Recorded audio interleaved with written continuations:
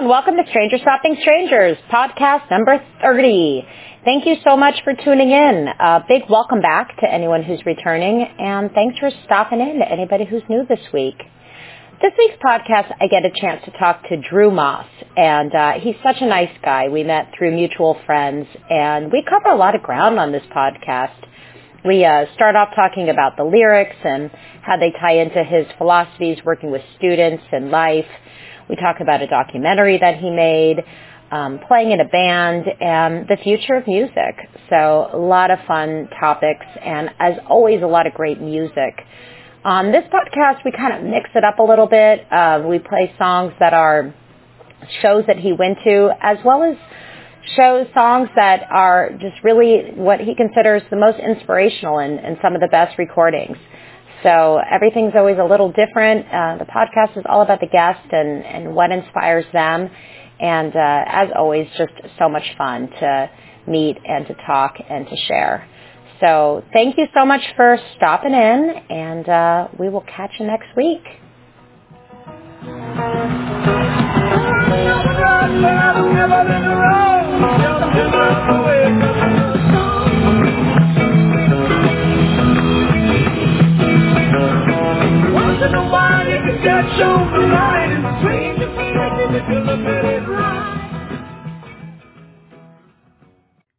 Well, Drew, welcome to Stranger Stopping Strangers.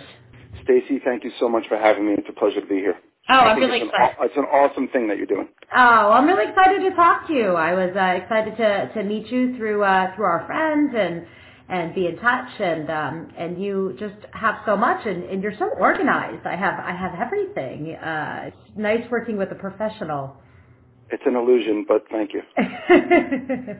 Well, I feel locked and loaded, so it's all good. It's going to be a great listen for everyone. Good. Excellent. So fantastic. Well, so tell me a little bit about the beginning. It's always a good place to start. And so tell me a little bit about, getting into the music and your early days, 1989, and what went down. I think that's one of the coolest parts of getting to talk to other Deadheads is understanding how they got on the bus. Growing up, junior high school and high school, I had absolutely no idea who the Grateful Dead were or what they were about at all whatsoever. I thought that they were a heavy metal band because of all the iconography, the skulls, the skeletons, and in my mind I put them in the Black Sabbath camp and never even gave them a thought or a listen, was never exposed, nothing. Fast forward to freshman year of college, and I'm hanging out with a bunch of new friends in the dorm, and we're tuned up chemically, so to speak, if you will, and we're kind of just hanging out. And I'm just kind of like laying in the sun. I'm like laying on the floor, and the sun's pouring in the window. I'm really kind of not doing anything, just truly spacing out. And out of nowhere, I guess someone put a disc on. I hear boom, boom, boom, boom, boom, boom, boom. I hear this rollicking, rockin', picking bass line. And I was into prog rock, Rush. I was a big Rush head. I played a little bass. So this sound, it just cut right through me. And I jumped up from wherever I was. I said, what the hell is that? And my crunchy buddy goes, that's the Grateful Dead. I said, shut the fuck up. I said, that is not the Grateful Dead. They're a heavy metal band. He goes, what are you talking about, man? And I've never looked back since. It was Cumberland Blues. I was immediately transfixed. And that was 25 years ago, and I never looked back. Wow. And, for the whole catalog, Cumberland Blues, they're definitely not a heavy metal band by any stretch, but, they definitely transcend every category of music. A girlfriend of mine had asked me to Google it recently, like what kind of music, and it hit like 7 genres, because there's a band beyond description. There is no specific genre, but Cumberland Blues is probably one of the furthest genres that they do than, within the catalog, right? Could not be further away from any kind of heavy sound, right? You're talking about, it's a country tune, it's a banjo tune, it's an Appalachian piece of Americana. Right. And I was, so that was a whole complete 180 for me in every way. So from there, it was a lot of listening. My first show was April 3rd, 1989. I'm pretty encyclopedic about what everyone has what they love and what they know. I mean, I don't think I'm as encyclopedic as others might be across the board, like like a David Gans, who's just, and Gary Lambert. These guys have it all covered. But for what I know pretty well, which is late era, for the most part. I mean, of course, I'm exposed to it all. But anyway, April '89, Pittsburgh Civic Center. We sat and we drove 5 hours from Baltimore to Pittsburgh. I'm scrunched up in the back of a Honda Civic. Don't know where I'm going or what I'm getting into. Just know I'm chasing the sound, which I'm sure is a common thread for all of us, really. I don't remember too much about that show other than the guy behind me. We were in the second to last row of the joint. Guy behind me taps me on the shoulder, gives me a $20 bill. He says, "Go buy me a beer and buy yourself one." And I said, "This is my kind of crowd." I was like, how freaking cool is that? Right. Oh, absolutely. The friendliness was nothing like I'd ever experienced before at a live concert. What little exposure I'd had to that point. I mean, you're talking 17, 18 years old. I still don't see that kind of friendliness anywhere else, right? Oh, no way. Forget about it. It's a totally unique, we'll get to that later, but I mean, not that it's any secret to anyone who's listening. We're all of like mind. But that opened my heart, So my ears are open at this point. My eyes are wide open. My heart's wide open. Just in time for summer of '89, which is when things really, really changed for me in a big way. For better or worse, no judgments. It was the first time I really got into heavy psychedelics. It was a really, really excellent tour. I think, as most people know, if you listen to the tapes, it's there. Really hot as hell, too. I mean, you had that whole, swampy, intense, outdoor stadium Grateful Dead experience, which I think Dead and Company, I mean, that's the magic. Chicago had that. Dead and Company at Citi Field had that. Mm-hmm. So that's one of those landmarks, one of those touchstones, is that big Mondo stadium feel, which, if you read and you do the research, they weren't so much in love with that experience because I guess they felt detached from their audience and whatever. But I can certainly say that I felt no detachment at all whatsoever. So, it was Foxborough, Buffalo, Giant Stadium, JFK, Philly, and just onward and onward from there. I was on board, right up till the very end, right up through 95 and beyond, all the Rat Dog, other ones, all the different permutations that have been out there since. So, it's been an amazing ride. It's been an amazing ride. I've always been first and foremost, always, and I'm not alone in this, I'm sure, but everyone has varying degrees of where their interest and where their passion lies and what goes on. I've always been about the music. It's really always been about the music for me. As a musician, that's really what attracts me to the Grateful Dead, is the way they interact, the way they are in it. I say this with benevolence. They're in it for themselves, right? They're putting on a show, but it starts inward, right? They're putting on a show for each other. They're trying to inspire each other musically first, and then everything grows organically outward from there. Yeah, no. And the humanity of it, right? When they trip up, when they make mistakes, when Bobby's laughing, when he botches a lyric, or when Jerry's scratching his head, or Jerry's turning around and smoking a cigarette in the middle of a jam, there's such organic humanity there. That's the type of dynamic that really attracted me. Yeah, no, absolutely. Well, I have said before, probably on this podcast, I know I've said in life many times, but, other people put on a concert, but the Dead put on a show, and to me, that's a really strong distinction. How many shows did you go to? When you refer to other bands, and not that there aren't other amazing, great bands out there, but to me, that's the distinction, just literally in the verbiage of it all. I agree with you. And even just a simple phrase like "have a great show," think about the magnitude of that very simple comment. What you're saying to your brother or your sister next to you is we're in for an adventure here. And what's cool is your adventure could be we could be sitting next to each other and have a completely identical show, or we could have a completely different show.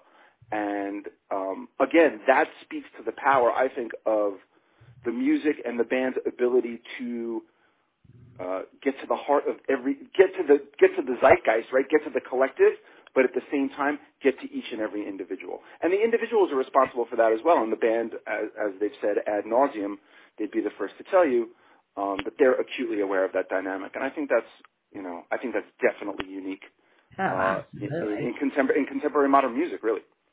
Well, I totally agree, and let's go into the first song because we got a bunch of stuff to talk about, a bunch of songs. So, on the podcast, everybody rolls it a little differently. I mean, this podcast it's really for you. It's about you. It's for the listeners. It's for you. It's your story. There are no rules. So sometimes people play music that would go along with their show. So people here are probably expecting us to bust out, 4389, Pittsburgh, great show. But we're not. We're gonna go deep back a little bit, and we're gonna play the Cumberland Blues. So we should go back to the top, baby.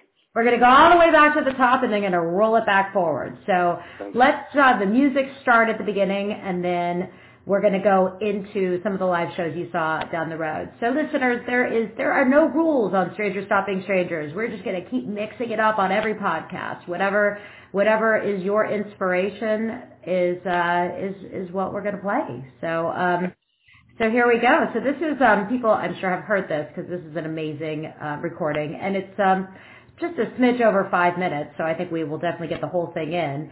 And Cumberland Blues, and this is from 4/8/72, played out in London on Europe 72. Rock it. Rock it. All right, everybody enjoy, and we will be back.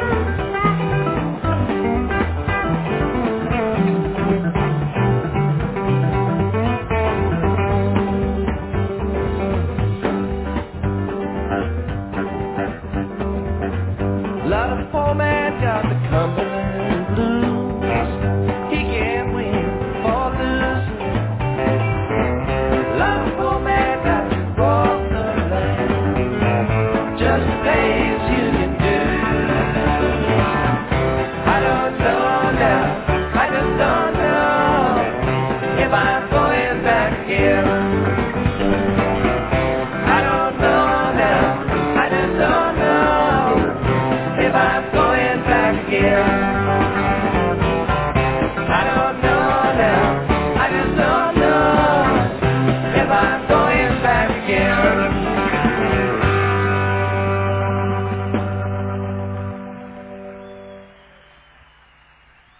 So back from listening to Europe 72's Cumberland Blues, your very first experience, and I'm sure everybody is smiling right about now. You think? Myself included. So tasty.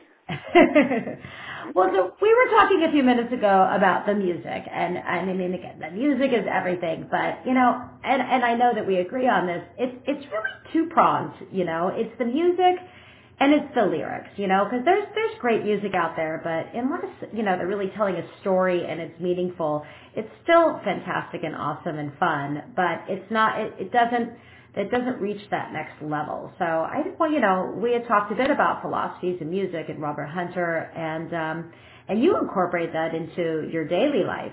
So tell us a little bit about that. Yeah, well,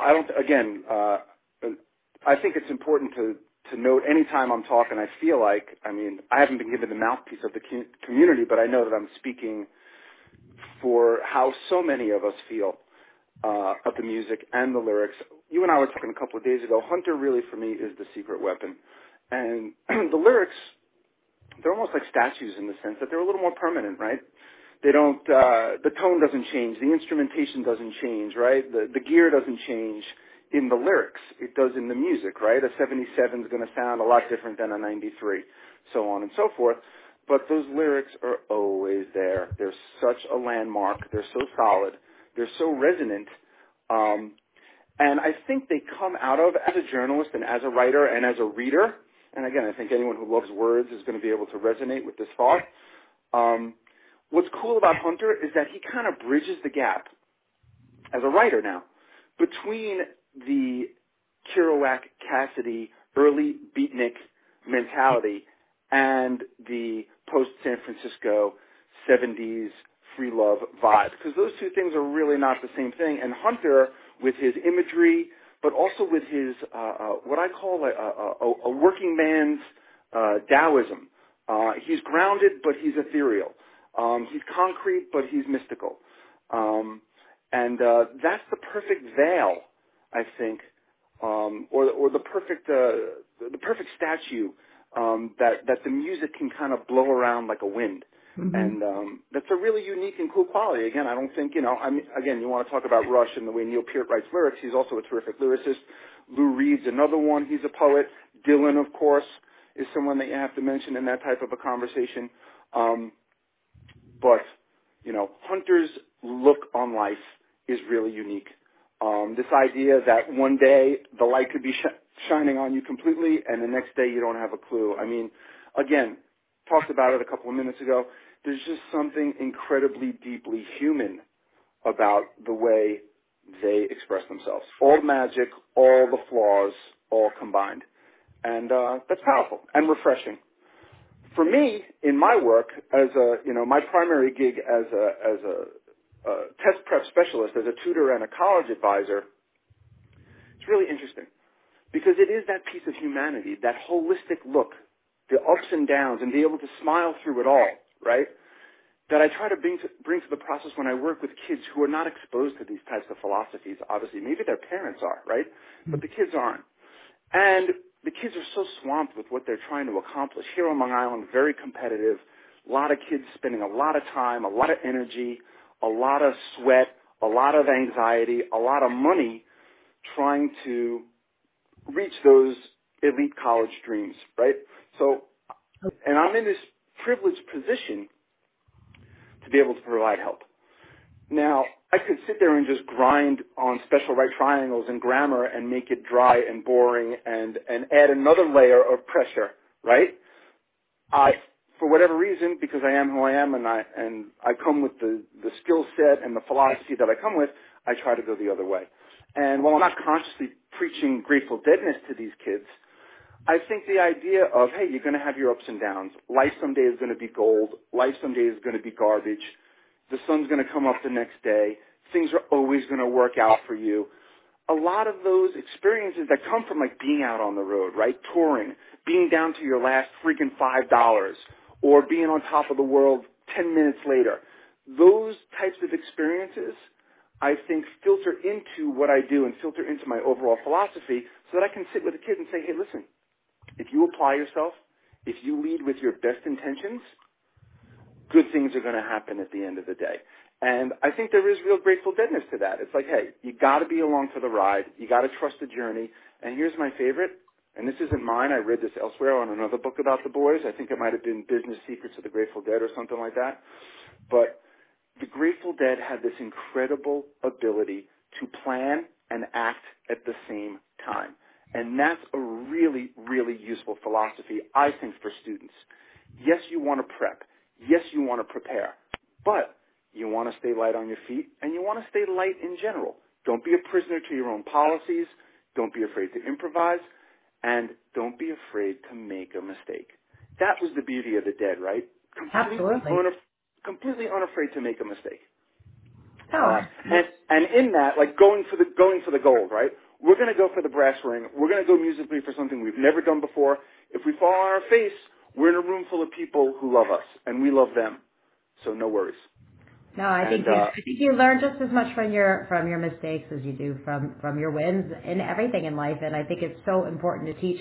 Again, the kids these days, they're under so much pressure, and there's so many boxes that have to be checked that just have to be accomplished, to be able to pursue what they're doing, and people have to have that little something special, and to be able to bring that out and to have them show their vulnerabilities and what makes them different than the other, 4.3, all AP classes kid that's going in for the same place. I mean, to be able to teach them that humanity, I mean, that really makes all the difference. You really nailed it. And it's interesting that you mentioned that last piece about just something clicked for me. And you're talking about data and grade point and this and that. If you line up 20 students and they're all the same on paper, what's going to differentiate them when they try to get into college? It's going to be that essay, right? And that essay is when they can really express their humanity, when they can differentiate themselves and tell their story. And, there's nothing not Robert Hunter about that. That's a very, very Robert Hunter-esque experience. So again, without walking around literally with rings on my fingers and bells on my shoes, we do try to infuse some of that energy, some of that joie de vivre, right? Some of that just blind enthusiasm into what the kids do. And, knock on wood, thank God I'm super busy. It seems to resonate with the people that I work with. And the interesting twist on this, two things. I want to get to what we're going to talk about musically in a second, but oddly enough, I think I shared this with you. There was a passage on the ACT reading in December on the Grateful Dead. Really? Which, yeah. I tweeted it out there, so anyone who's listening and can just follow the Wall Street Dead Ahead and my Twitter handle and your Twitter handle, people will stumble on it, but it's out there. And oddly enough, as I was making the rounds recently, because sometimes the kids get the test back and they get their scores back and what questions they got right and wrong, every single one of my students who don't know squat about the Grateful Dead, they all crushed that passage, which I just found to be really, really funny. Well, what's the passage? I don't have it in front of me. I think it came from the book I mentioned, like Business Secrets of the Grateful Dead, or Everything I Learned About Business I Learned from the Grateful Dead, something like that. Okay. And really the spine of the piece was about Grateful Dead's business practices, how loyal they were to their fan base, how they gave it away for free in order to build brand loyalty, rather than try to suck every dime out of people that were interested in their music. And as you and I and so many people know, that worked famously well. Absolutely. Absolutely. So when I'm driving around, right, Deb Solomon, who we'll talk about her in a little bit, she's a miracle, but when she and I first got to talking, and, one of the things with Wall Street Dead Ahead, as you know, is like she wants to know everyone's favorite Dead song, and I was like, you got to be kidding me. It's Sophie's Choice. She's like, trust me, I need to know. I said, well, all I can tell you is that I've been listening to 7789, the first set, on a constant loop in my car for the last 2.5 years. I haven't stopped. I can't get off it. And, that's part of that tour I was telling you about. So when I'm driving around and I'm working with kids in between houses, I'm jamming that entire set, which is, in my humble opinion, I'm sure everyone's going to have an opinion, is the best late-era first set out there on tape. It is just so electric. Add a Star, I was at the show, but, and it's part of it's Red, White, and Blue, which, man, just furious playing wire to wire. You got Bucket, Ico, Rooster, Ramble on Rose, Memphis, Loser, Let It Grow, Blow Away. I think that's how it goes. Wow. And just the playing is just absolutely ferocious. But that Hell in a Bucket, man, they just come out. It's a total stampede. And everyone's tone is perfect, and Jerry's way, way into it, and Bobby's spitting fire. And the bass, anyone who's listening, I'm sure many people out there have, bass is turned up for the entire gig. I mean, you can really hear Phil, loping along. So, pretty powerful. Well, let's hear it. You got me all pumped up. I think everyone's pumped up. Let's go into it. So let's, because your copy's all worn out. So, we're going to give you a fresh loop of it to go into.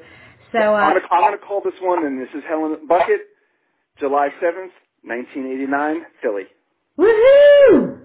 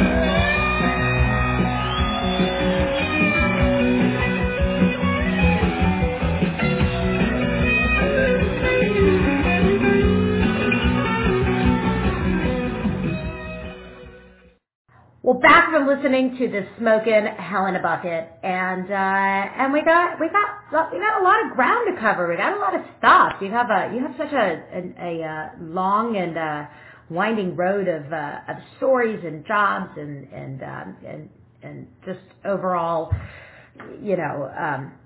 relationships with the music, and so I wanted to ask you a little bit about the film that you did, because you made a documentary, which is a dream of mine. So I want you to tell everyone a little bit about that.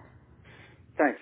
I think at the end of the day, the entire film that I did would be a demo, right? It's for something maybe bigger and larger down the road. And to be truthful and humble, it all pales in comparison to this doc that's coming out, which I heard, by the way, is really, really incredible.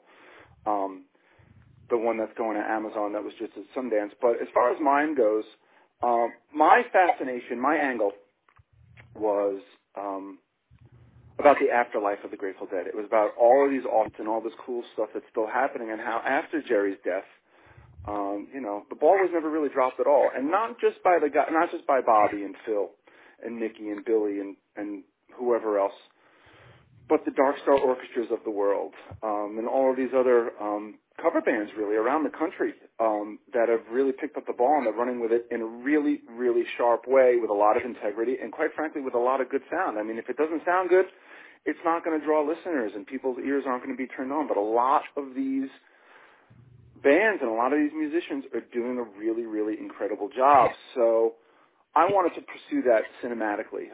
So I ended up doing a 20-minute, what I would call a mini documentary called Built to Last, The Afterlife of the Grateful Dead. And I just put it on YouTube. I didn't try to monetize it in any way, shape, or form. It was really just a love letter to what was going on. And I took this as a compliment. It eventually got shut down on YouTube. It went viral immediately, was getting absolutely pounded, and my understanding is what happened is it got the attention of the YouTube advertisers, and shame on me because I used found footage, other stuff on the internet and on YouTube in the documentary. They shut it down. But I was okay with that. I wasn't really trying to. I would like to have had more people see it. But for me, it was mission accomplished, which was to just get it done. And it was an interesting process because before I started, I did try to be responsible. I reached out to some of the parties that I think would have a say with respect to publishing and copyright issues, all of which is a very, very complex matrix of weirdness. But the Alan Trists of the world and Blair Jackson and Dennis McNally were all people that I spoke to.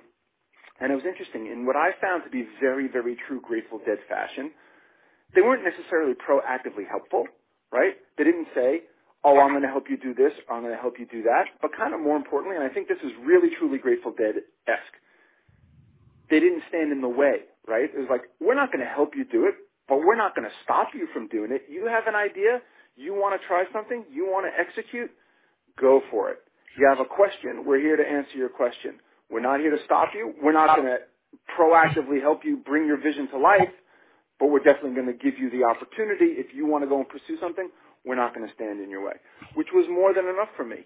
And I was really proud of the piece. There's still a trail if you Google Built to Last, Afterlife of the Grateful Dead. It's there. But talking to those guys in and of itself was a really cool experience. Alan Trist, in particular, who's been there from the very, very beginning. I mean, I think he was in the car crash with Jerry back in the early 60s. I mean, I think they were both in that infamous car accident. Wow. He's a wonderful man. And he did spend a lot of time talking to me about, the nature of what it was I was trying to do and where the pitfalls might be. But again, at the end of the day, because he is the governing body of Ice9 Publishing, he basically greenlit me. He said, listen, go do whatever it is you want to do. He did see the documentary. He did love it. And in a way, that was enough for me. McNally, too, he really liked it. Blair liked it. And that was enough. And some of the musicians who saw it, they got it out there. They really liked it. Jeff Mattson was instrumental from Dark Star Orchestra. He played a big role in it. Mark Karen from That Dog. So all of that stuff was really, really fun.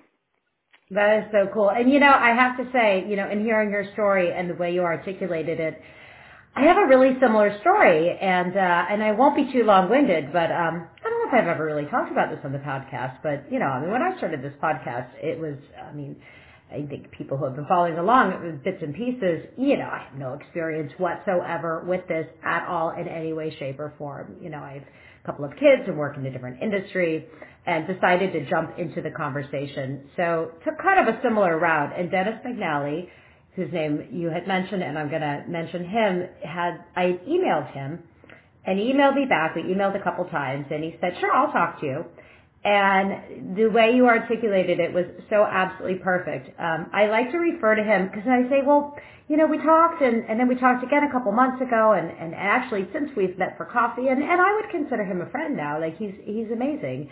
But from the very first conversation last May, he didn't do anything, but he was really supportive and kind and thoughtful and helpful. And I call him the Dumbo feather, like when Dumbo jumped out and they had that feather and, that's all he needed was that feather. And all I really needed was Dennis saying, yeah, it's a great idea. You should totally go for it. Yeah. I mean, I think he connected me with one or two people but has, I think, watched this grow again as a friend and supportive and very similar experience where it's not like anybody put it out there, but everyone's been so encouraging and supportive and it's everything. It shows you that they're through and through, that they don't just talk the talk, all of them, the whole scene. They walk the walk. They really do come from this place of, yeah, man, go for it, We're not going to stop you. We're all about going for it. But go do your own thing. But that being said, I'm not going to hold your hand. I'm not going to hold your hand, but like go boldly into the night, and report back to me. Let me know how you make out. Totally. Well, I have to say I had the exact same experience. So nothing like a little consistency with people, right? Yeah, I mean, you just want someone to be thorough and real, and as you just said, I mean, anyone that we've come in contact with has been that. And for me, on the journalism side, on the writing side, so this is my favorite. I did a bunch of features for Long Island Pulse magazine, which is a gorgeous print and online publication. It serves the metropolitan area. My first piece with them, this is going back 2012, maybe 4 or 5 years ago, was a cover story on Mickey Hart. So first time I'm ever doing a feature for the magazine, I'm on the phone with my idol, and I'm a drummer. So, I mean, I love them all, but Mickey to me is really, really special. And so that was just a flat-out dream come true, but he said the most amazing thing to me. We're on the phone, we're just getting settled in, much like you and I were earlier on this podcast, and I asked him some kind of preliminary question. We were just getting lined up, and he said to me with total honesty and earnestness and such simplicity, he said, Drew, I'm here for you. And I was like, he meant it, man. Like, it went right through my cells for whatever reason. And it wasn't like, wow, Mickey Hart's here for me. It was just like, this friggin' guy is up for really, really helping me do something cool just by being present and giving of himself and sharing his knowledge. And I've never forgotten that. And again, to tie it back to the tutoring thing, if I sit with a kid, I truly want to be present for that kid with the mindset of, I'm here for you. And it made me realize, like, wow, Mickey Hart, for all of his insane greatness, at the core of it, is a man of service. And I found Bobby Weir on the phone to be the same way. I found John Mayer to be the same way as well. And you could say, oh, well, of course it's self-serving because they're getting promoted. Does Mickey Hart or Bob Weir or John Mayer really need a journalist from Long Island Pulse to promote them? I don't think so. I think it's just that these guys are wired to be present and to acknowledge the people around them as equals and with kindness and benevolence and not look down their nose at anybody. And it's not even some kind of extreme magnanimous gratitude. It's just simple, grounded, again, I'm going to use the word, humanity. They're just real dudes. And well, I think it's part and parcel with the first part of the conversation. I mean, you have to wonder, how can you exude that kind of energy and connect with a stadium of people, right? A whole stadium. How do you connect with a stadium of people unless you are tuned in, I love it, Stacey. You're so spot on there. That's exactly right. I mean, I think the whole thing is, is connected. So I want to hear some music. You picked a show, and I'm looking at this show, and this show is like the one. And so I know everyone always loves to listen and hear from it, but tell me a little bit about why you picked it and what we're going to go into. So I don't know if it was played on the podcast before, and I don't know if it's cliche or not, but I really don't care. If it's cliche for a reason. For me, and for all of our Jewish deadhead friends out there who might appreciate this reference, for me, Cornell is the Torah. It is the sacred scroll. I mean, we really could have gone anywhere in this show. Obviously, some of the pieces are longer than others. The whole Scarlet Fire situation is a world beater. that whole 17-minute dancing in the streets at the end of the first set also. But, for the sake of expediency and radio gold, I think we agreed to tighten it up a little bit and go with one of the swinginest and concise, never goes off the rails like the late 80s, but you got this really tight, really swinging, beautifully played deal. So I thought that we would listen to that. And I just love that song. I mean, again, it goes back to, I was talking earlier about lyrics and I feel like the lyrics transcend your life. I mean, wherever you're at in your life, the lyrics catch up with you. And I love, being a nice Jewish girl, I'm always involved with some deal or another. So it's the perfect song for our Jewish deadheads. I'm trying to think of the right word, about my tribe, we are always working on something. Always working it, man. We're always working it in a good way, trying to create win-win situations for everybody.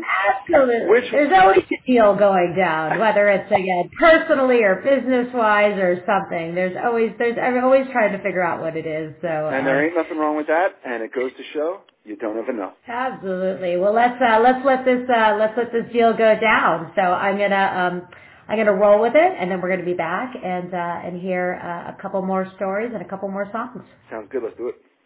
Let's do it.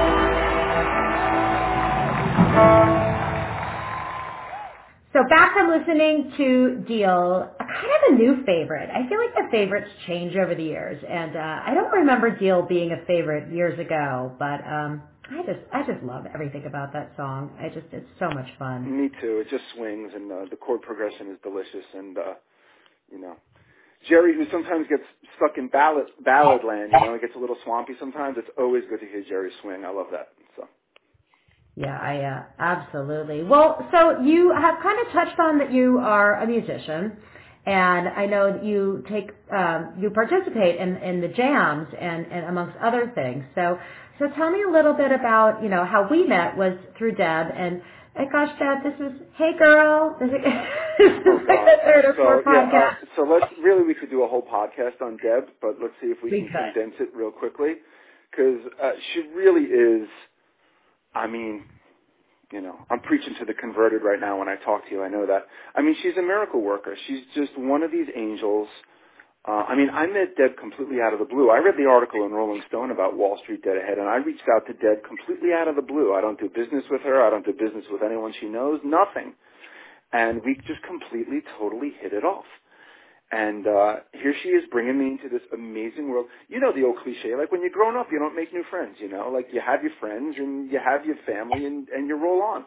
Well, that cliche has been completely blown wide open for me because I've met an amazing group of such kind, funny, hardworking, diversely talented people that as recently as 6 months ago, I didn't know any of them, and now they're all part of my life.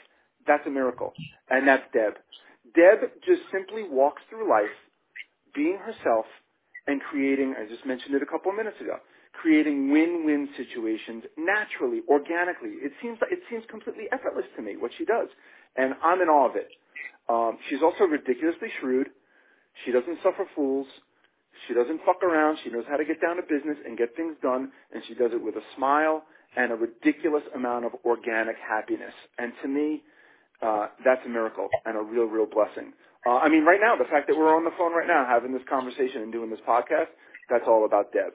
So. Oh, absolutely. And absolutely. And not the first and won't be the last, because I'm meeting all these amazing people and Deb is going to continue to be a Common Core because she's the person who's introduced me to people. And then it's like it's a tree that spuns out with all these different leaves and branches to all different people who all come from their own story. But she's been such an amazing conduit to meeting all of these, amazing people.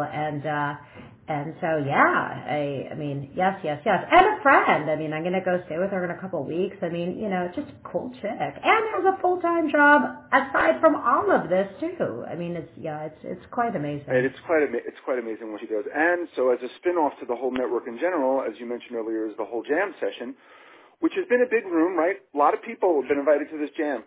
Started out maybe, I don't remember the number, 12, 15 players.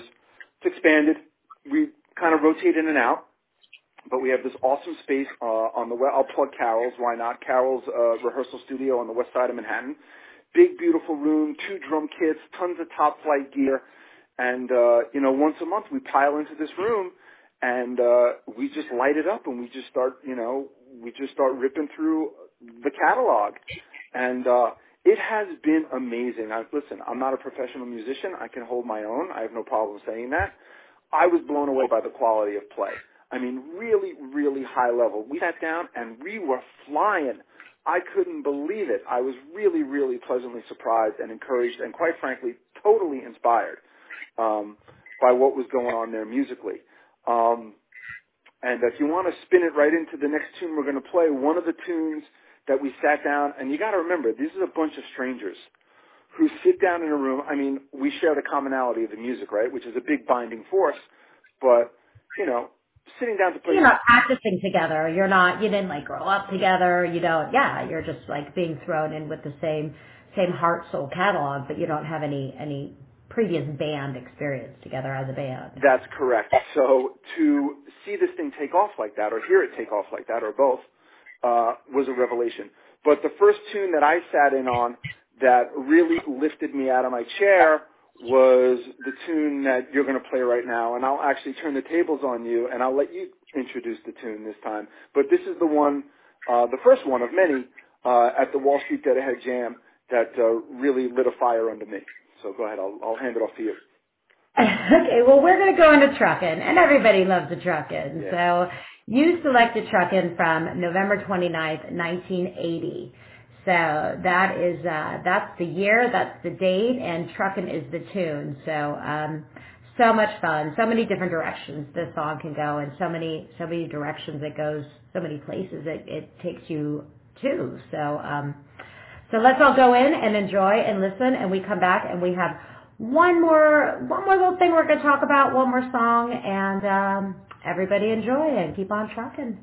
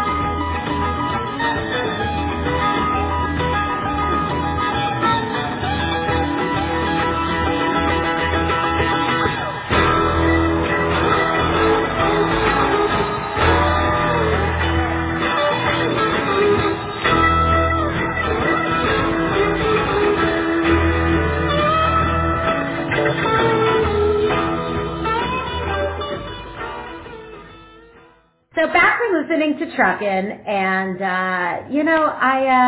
it's so funny how like everything is. It's so forward and so serendipitous. We were just chatting a minute ago about coming into New York and hopefully getting to meet. And I'm coming in for Tree of Life. Rob Rawson was on the podcast 23, and talked about it. It's a charity event for Ferncliff Manor, and it's coming up. And back in December, that seemed like it was eons away, and now it's just in a couple of weeks.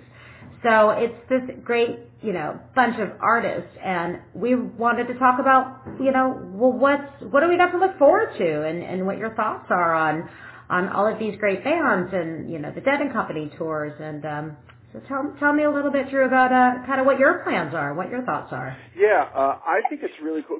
We talked about this, off the air a couple of days ago also. Grateful Dead music is so interesting because it invites both extreme judgment and extreme non-judgment, right?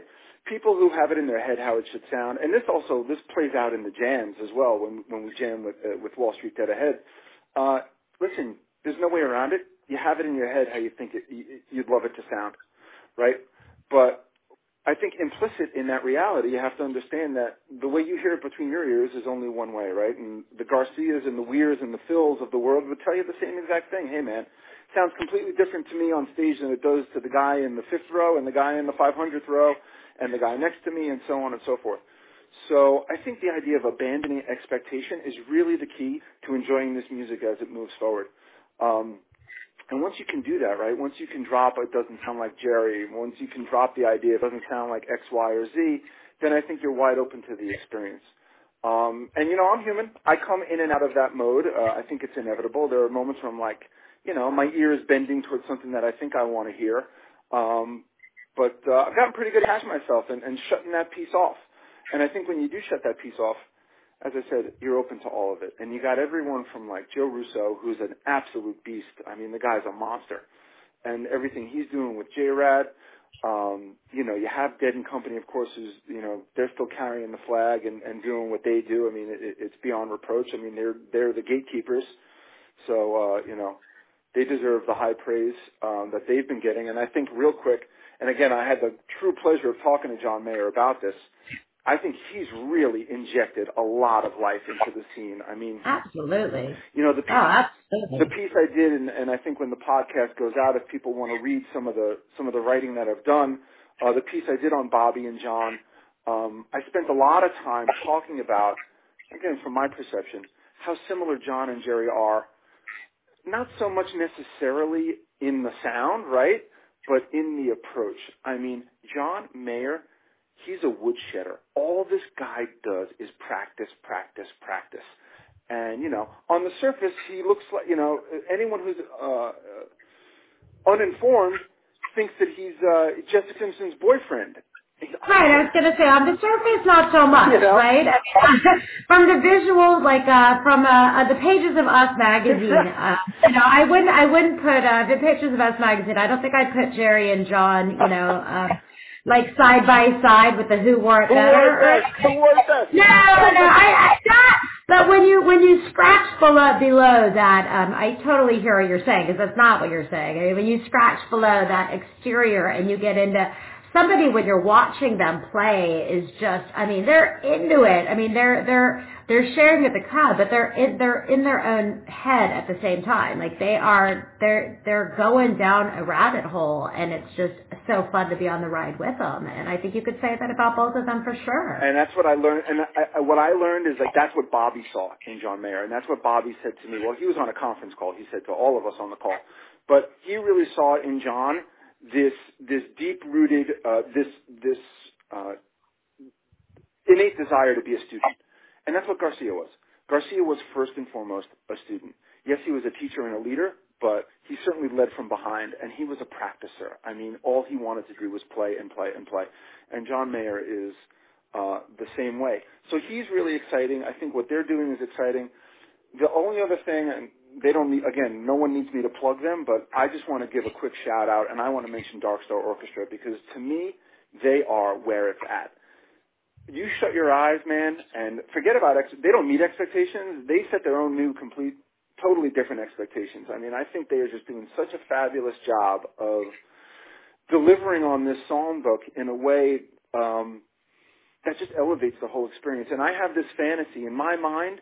I feel like Dark Star is today the way the Boys were like in the 70s, before the big stadium tours, before everything got out of control and tickets became impossible and everything became impossible.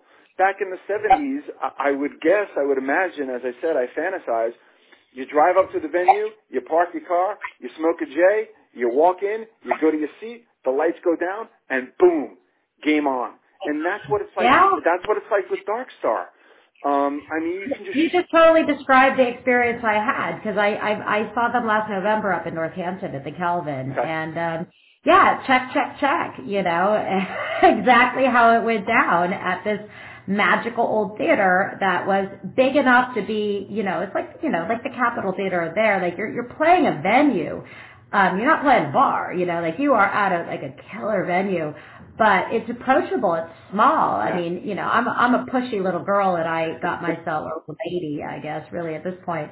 But I always get myself, you know, push myself all the way up to the front. My girl. And it was so fun. I mean, I literally had my purse on the stage. But I mean, that's just the kind of place it was, and those are the kind of people they are, you know. So. And meanwhile, Totally. P.S. the music, you know, the music is not scaled down in terms of quality in any way, shape, or form. At least in my experience, I mean, they blow my mind every single time. And the thing about Jeff, now, real quick, Jeff Mattson, in the interest of full disclosure, I've been seeing Jeff Mattson since he was playing in bars on Long Island, playing Grateful Dead music 25 years ago. So he's been on the bus forever. I mean, again, a total student of the game, a total practicer, a total woodshedder, and P.S., the nicest, sweetest guy you'd ever want to meet. So he completely fits the profile, right? But he never takes a tune off, man. Every single tune, he takes it to the max. Every jam, he takes it to the max. And it's thrilling. They are absolutely thrilling. And, you know, for me, right, I'm getting up there, whatever, I'm in my 40s. I'm not getting younger. I have kids.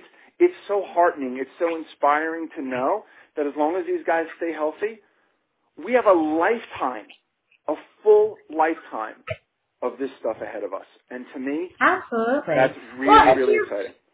And for the kids, you know, like, I mean, and for that as well. I mean, again, we could go on and on and on, so we can talk about this, and then we'll go into the last song. But the kids, I've had a couple, what I call 21st century deadheads on the podcast. I've got a couple more guys that are going to be on soon, and I mean, they're just so excited. So, I mean, with the future and the music and the band and the stuff, it has to keep coming out, because, you know, they can't talk about 89. They can't talk about, you know, there's people, you know, can be talking about 79 or 69 for that matter, but they don't have those memories. So, I mean, the music has to keep playing, because it's there. The people are there. So as long as all these guys, and again, I'll just single out Dark Star since we're talking about it, as long as they keep doing their part, like, I'm so humbled and happy to report that my wife, who's a huge head, and our two boys, 8 and 11, they've been to shows, and we'll just keep doing our part, and we'll just keep the ball rolling, keep on trucking on. The last tune I think that we're going to do, speaking of 89, I think speaks to this idea, and right? Speaking of this topic, this all was very, very organic, listeners, because here we are going into the last song, and this was not staged. No, it wasn't. So 89. No, your turn. I did the last one. Introduce the last one. Sorry. All right. So this one speaks for itself. I mean, I think it speaks for itself. It speaks for all of us. Love is real, not fade away. This is going back to 89, July 4th. I was at this show.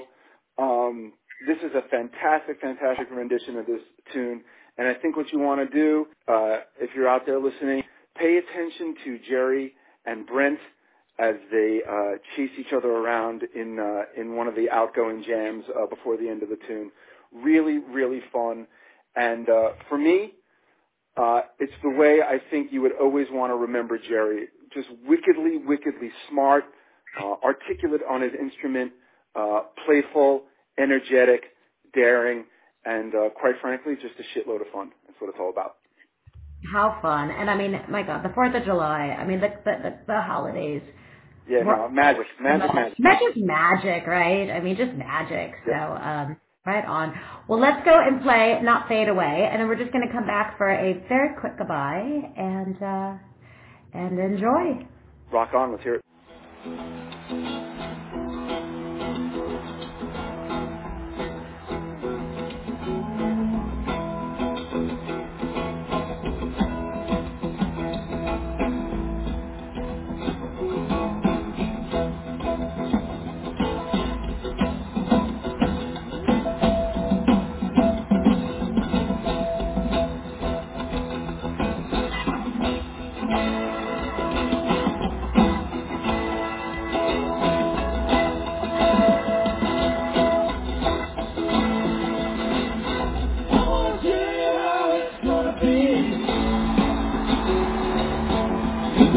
Give your love to me.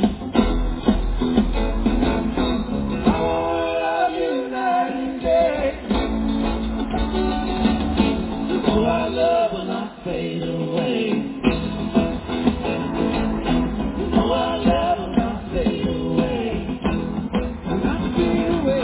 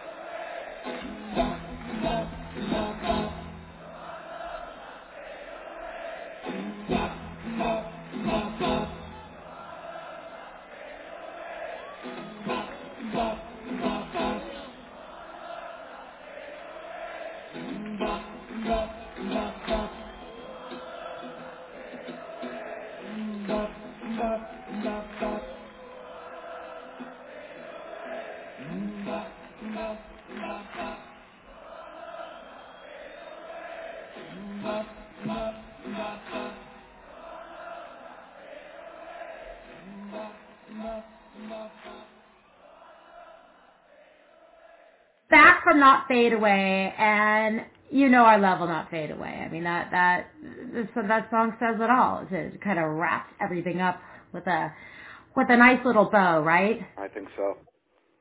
Absolutely. Well, thank you so much for coming on the podcast and you know, becoming a friend and getting to know you and sharing the stories. Thank you. Listen, I do have to say to you, I think what you're doing here, just like Deb, I think you're doing a real service for the community. I really do. I think it's a really, really cool thing. I can't thank you enough for shining the light on me and what I do. I'm really grateful for that. My hope is that the podcast gets out there. It's not about me, not about you necessarily, but again, just gives everyone out there an opportunity to continue to share and be part of this ongoing story that really unfolds under this amazing umbrella of music. I think you're doing an amazing job. You made me feel really, really comfortable. I had a really, really good time, and I just wanted to, from the bottom of my heart, say thank you so much. Well, thank you. And like I said to you, and I will say to everyone who's listening, if you had fun and I had fun, then it's in. Like that's what matters. Now, anyone out there who's listening, if you have fun, then it's just gravy on top. So it just makes me really happy. It makes me, please, I always say this little entry, send me a note, shoot me a letter. I mean, I really want to hear from everyone. I mean, this podcast it's your podcast, Deadheads. It's a sampling of the parking lot, the community, of everybody. So, this is all for you, just to have a good time. So anyone who either has something to say or would like to be on, just shoot me an email because I want to hear from you. Awesome. and continue to pass it on. So I'm going to say I will be seeing you hopefully in a couple of weeks in the New York City area. I'll be here, and I look forward to seeing you down the road. Absolutely. Fantastic. Okay. Well, bye. Bye. Thanks, Stace. Love you. Thank you. Bye.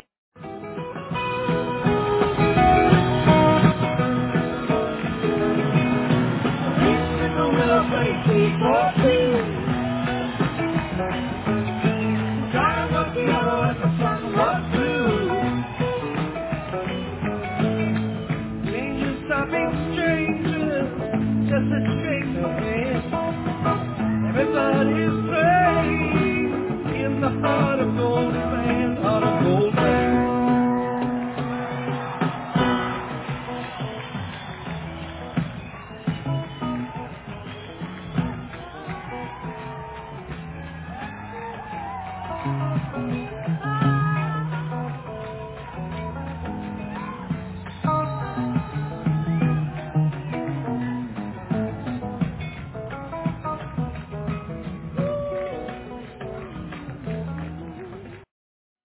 Thanks for listening to today's show.